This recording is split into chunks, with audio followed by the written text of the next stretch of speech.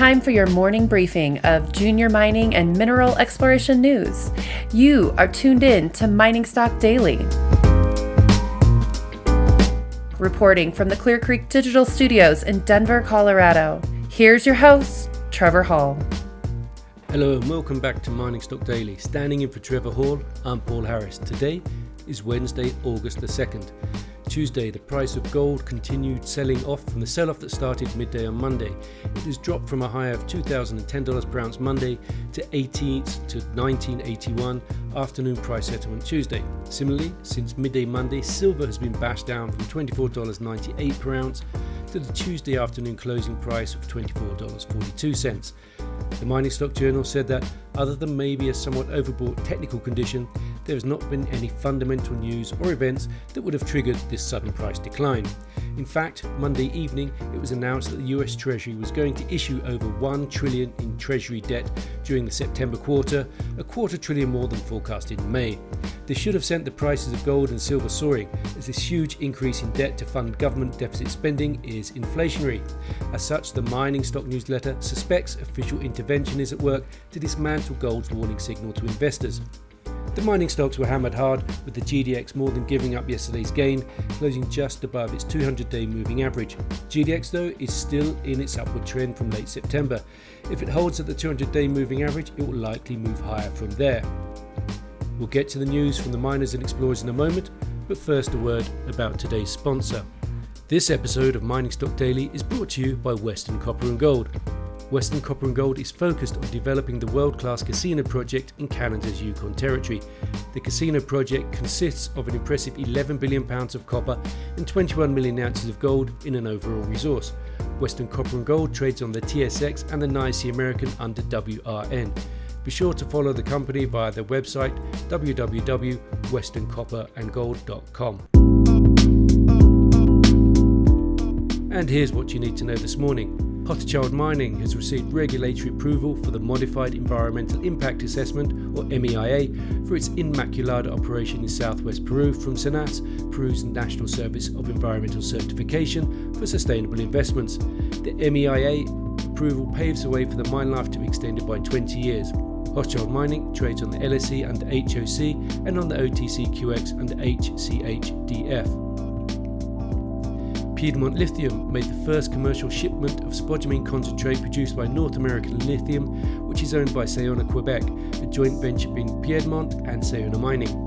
The initial 20,500 tonne shipment was made by a trading company to international parties. Piedmont expects to ship approximately 56,000 tonnes in the second half of this year, under its joint venture offtake agreement, including the first tonnes under the long-term supply agreement with LG Chem. Following this initial shipment, the parties have agreed that the next two will be to Piedmont customers via the offtake agreement. Piedmont owns a 12% equity interest in Sayona Mining and holds an offtake agreement to purchase the greater of 113,000 metric tonnes per year, or 50% of concentrate production, at a ceiling price of $900 per tonne. Sales under the Piedmont offtake agreement are planned to fund the company's broader strategic initiatives, including development of its projects in Tennessee, Ghana and North Carolina. Piedmont Lithium trades on the Nasdaq and the ASX under PLL. IAMGOLD announced the discovery of a new sulphide horizon called the Tyche Zone, carrying high-grade gold-silver mineralization during exploration drilling at the Ruby Hill property in Nevada, in a previously untested area along the Graveyard Flats Intrusive. Highlights included 17.5 metres, grading 45.4 grams per tonne gold and 50.2 grams per tonne silver in hole 18A. The new zone was intersected in the directional drilling program being completed at Ruby Hill to test the Blackjack deposit under the Archimedes open pit. Strongly altered and brecciated intrusive rock was intersected along the margin of the Graveyard Flat stock with visible gold, elevated sulphides and vuggy silica.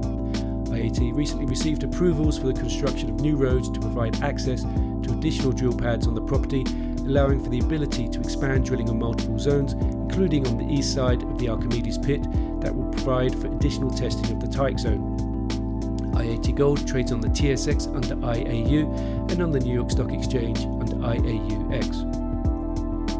Jaguar Mining entered into a share purchase agreement to acquire IAMGOLD's Pitangui project in Minas Gerais, Brazil, and part of its Acurui joint venture, also in Brazil. Jaguar will issue 6.4 million shares in a transaction valued at $9 million with an initial NSR as well of $80 per ounce for the initial 250,000 ounces of gold produced from Pitangui. Acurui is an exploration joint venture between Jaguar and IAMGOLD. Jaguar Mining trades on the TSX under JAG and on the OTCQX under JAGGF. GoGold Resources announced additional drilling results from the Los Ricos South property in Mexico within the main area with a highlight of 30.2 meters, grading 404 grams per ton silver equivalent in hole 302, including 9.7 meters of 1,110 grams per ton silver equivalent. The company has drilled an additional 100 holes in the main zone at Los Ricos South since its initial July 2020 resource estimate. An updated resource and preliminary economic assessment are due in the coming weeks.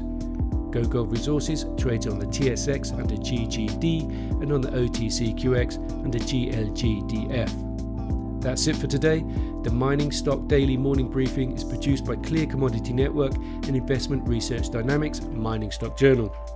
It is distributed throughout the world through your podcast network of choice and by our friends at the Junior Mining Network. Have a great day, everyone.